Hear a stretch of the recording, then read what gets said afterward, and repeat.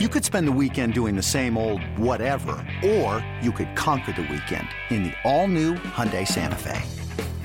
Visit HyundaiUSA.com for more details. Hyundai, there's joy in every journey.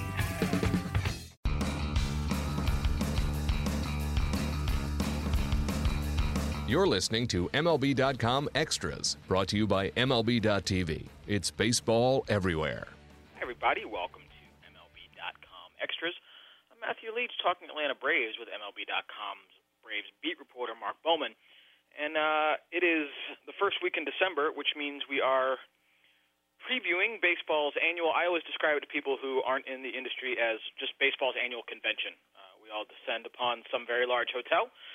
This year it is the Opryland, not in Nashville, but outside Nashville. And the Braves, I think, are going to be one of the teams that people are watching really closely.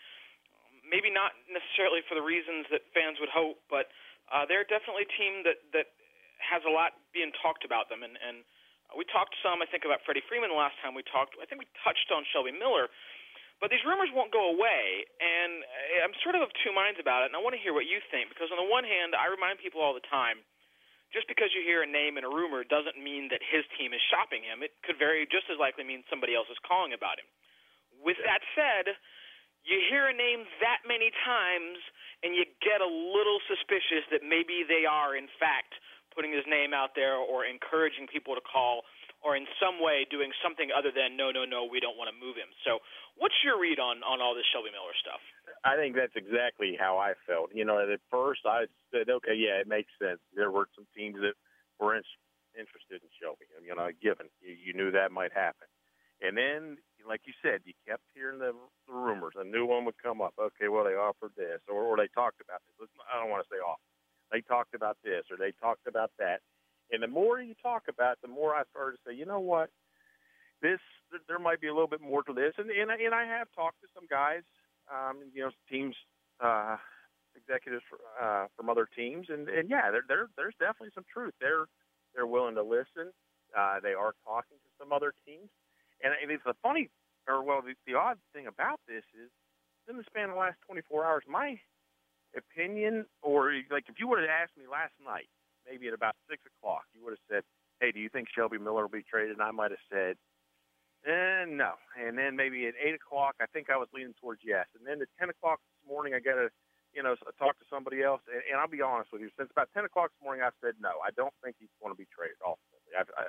But that's how, it's just been changing all along because, like you said, I can sit here and say, I don't think it makes sense to trade Shelby. But it doesn't, obviously it doesn't matter what I think. We can try to make sense of it all we want, but at the end of the day, what the Braves are doing is saying, hey, look, this is our most significant trade piece. If we can get a Jorge Soler, an A.J. Pollock, Corey Seager, some other big bat, we have to at least do our due diligence and listen. And hey, look, I get that. I just don't know if they are going to end up finding the kind of deal that would justify what they would be losing from the rotation over the next few years. And it leads me to two questions, and the first is, it does sound like if they do this is not a blow it up kind of move. The kind of names you're talking about, these are not guys who are contributors in 3 or 4 years. These are guys who are contributors this year. So the first thing is that your understanding, if they were to do something, this would not be trading for the next Sean Newcomb. This would be trading for somebody who fits a different need on the 2016 Braves. Is that correct? Yeah, and they would need an everyday bat. Would be the reason to trade him. Now, what I did, kind of learn from this is when this started, the Diamondbacks were one of the first teams to approach the Braves, and they asked for A.J. Pollock, or the Braves asked for A.J. Pollock, and the talks didn't go anywhere. Diamondbacks didn't want to do that. Once the Braves people got back together, and they thought about it. They say, look, if we're going to give up Shelby Miller, think about how are we going to fill these innings this year? So what they wanted to do was get a major league ready arm back, and that's why we saw that Arodys Vizcaíno, they were at least talked about sending him in the same deal or to the Diamondbacks in exchange for Aaron Blair, a strong right-hander that Arizona number 3 prospect who, some scouts have told me he's definitely ready for the big leagues. But, as we all know with prospects, it's, and the Braves I've seen it over the last year with Whistler and Folty and Manny Banuelos, different guys. I mean, it's, you get all excited about these prospects, and they do have a bright future. But at the same time, when you get them, you got to remember there is they're destined to go through these growing pains, and you're probably going to look at them. Once you get a chance to look at them on a daily basis, you're not going to be as excited about them. Let's put it that way. But at the same time, hey, look, I credit the Braves for stockpiling all these pitching prospects. They're doing it the right way. But at the end of the day, what I just am looking towards 2017 and saying, hey, look, if Shelby Miller's not around, you're going to have basically a very, very young rotation in your first year in this new stadium. And if you truly want to win, I think it's going to, I think the challenge is going to be significant as things stand already for 2017. I think if you would trade Shelby now, you would basically have to concede that, hey, look, we probably will not have, a legitimate playoff team until 2018 at the earliest. And that leads to something else I want to talk about. But before I get to that, I want to play a little bit of devil's advocate, because Shelby Miller is an interesting pitcher, and he had a really good ERA and a lot of good numbers last year. And when he was drafted as a guy, and I know because I wrote one of the stories, who had number 1 upside. But I think since then, the assessment on him has changed. And we've talked about this some, just kind of how high is his upside, what is this guy really? But I think that if you're sort of removing yourself and just saying, let's be honest, let's be fair, this guy probably is a 2 long-term. That's a really valuable asset. Right.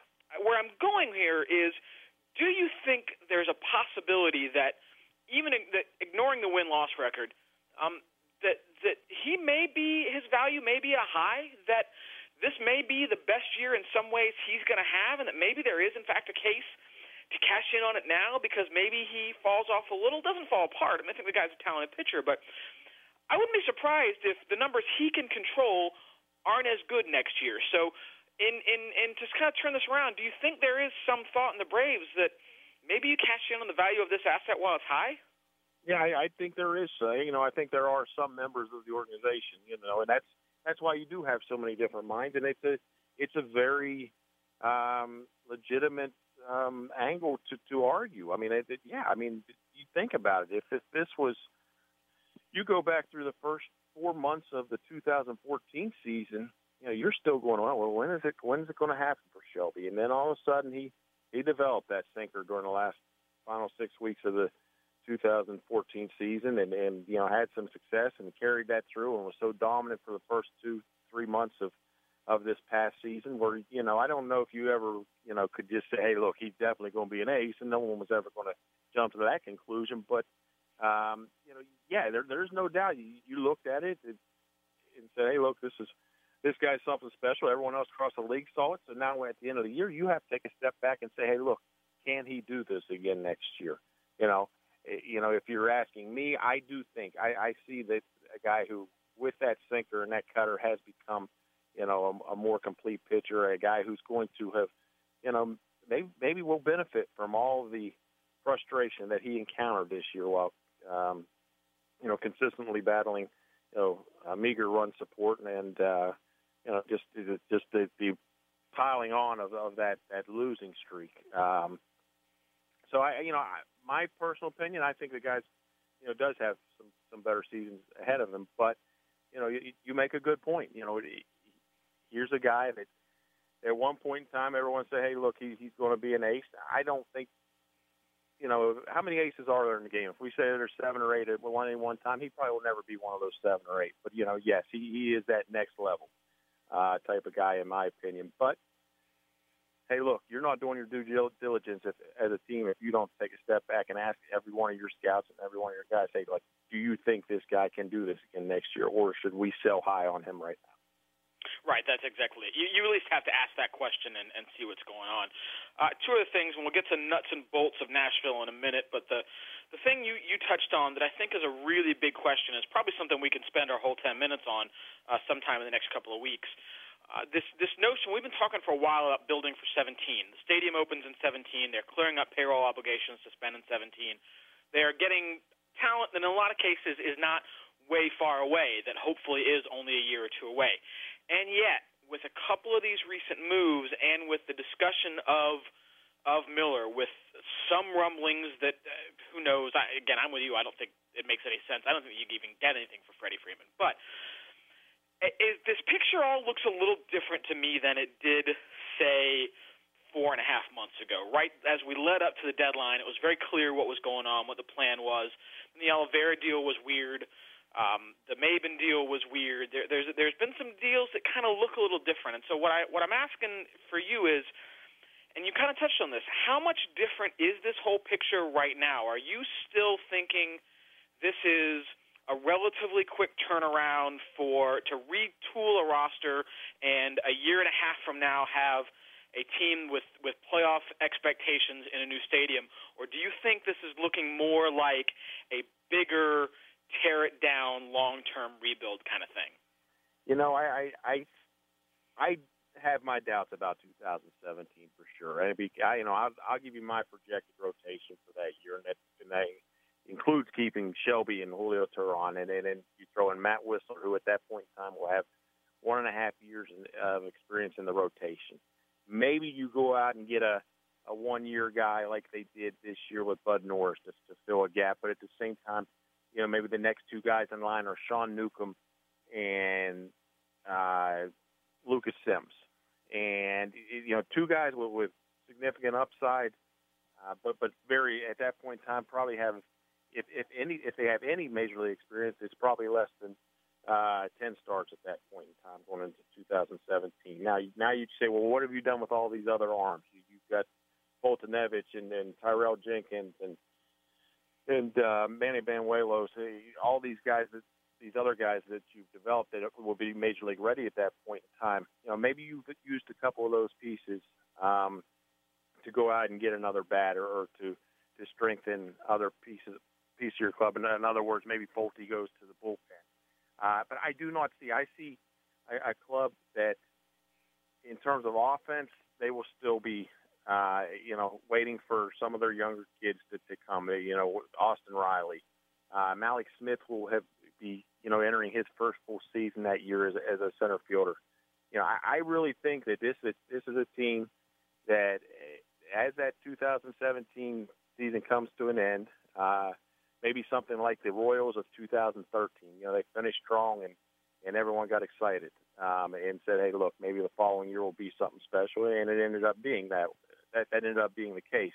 I'm not saying 2018 they're going to the World Series or anything like that. I'm just saying, hey, look, they may be able to do enough in 2017 to be optimistic about, making some noise in October in 2018.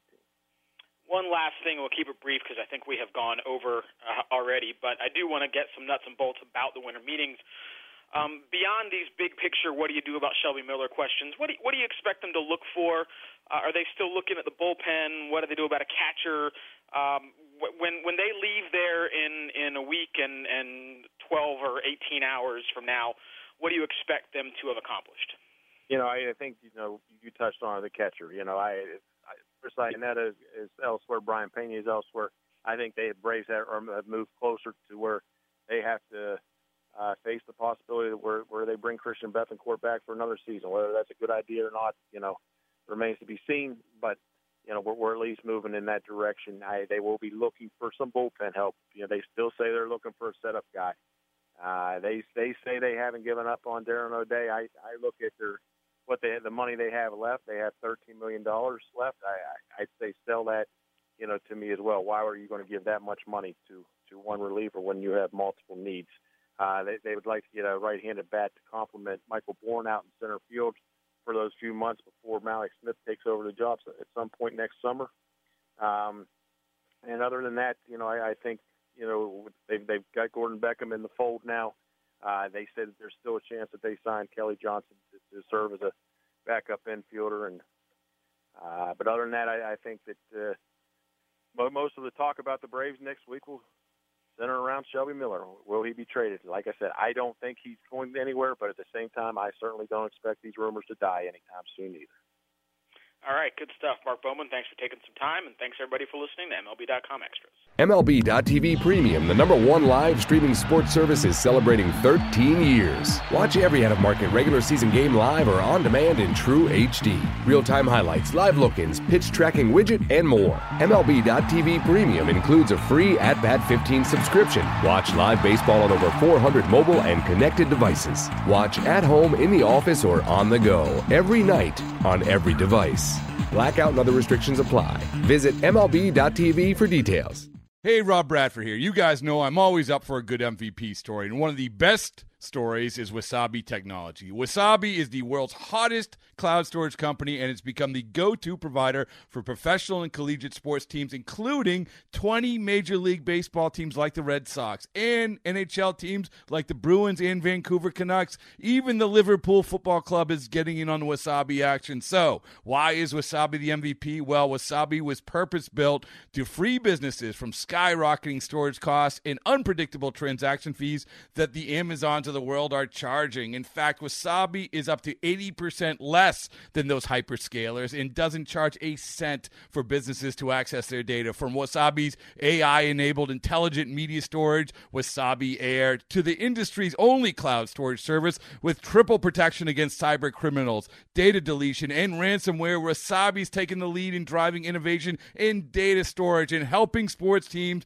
to unleash the power of their data. Wasabi, another Boston-based championship team.